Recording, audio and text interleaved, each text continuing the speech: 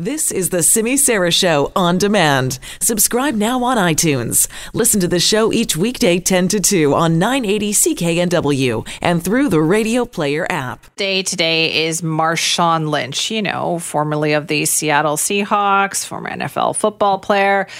He was running a football camp for 9-year-olds, in the summer.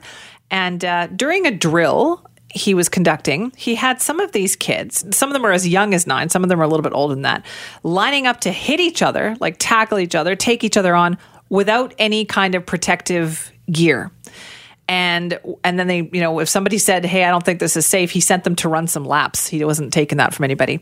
And so, of course, there were some moms up there, watching the camp. One of the moms didn't like what she was seeing because she said, I don't think this is safe. She came down to say something to him on the field to say, you know what, you got to stop this. This is not safe. These kids shouldn't be doing this. She loudly objects to his methods, and he didn't exactly make the situation better. Yeah, I do. I cuss a lot. I cuss in front of them. Actually, so look, I cuss a lot. Every one of them's all right, that's okay.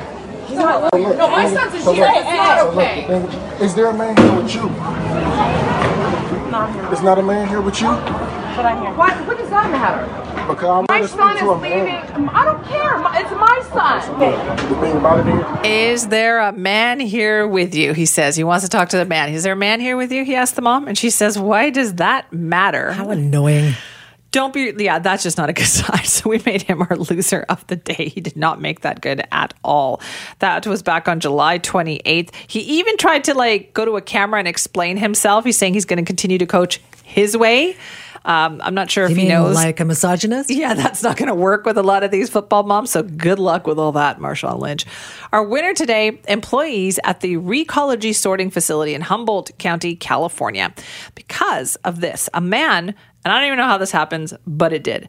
A man accidentally tossed $23,000 into the recycling bin, his life savings.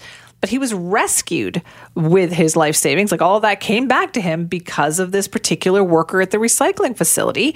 Have a listen to this report from NBC News. One man's trash may also be his treasure. An Oregon man says his wife was cleaning up around the house when she mistakenly put a shoebox containing nearly $23,000 in cash in a recycling bin.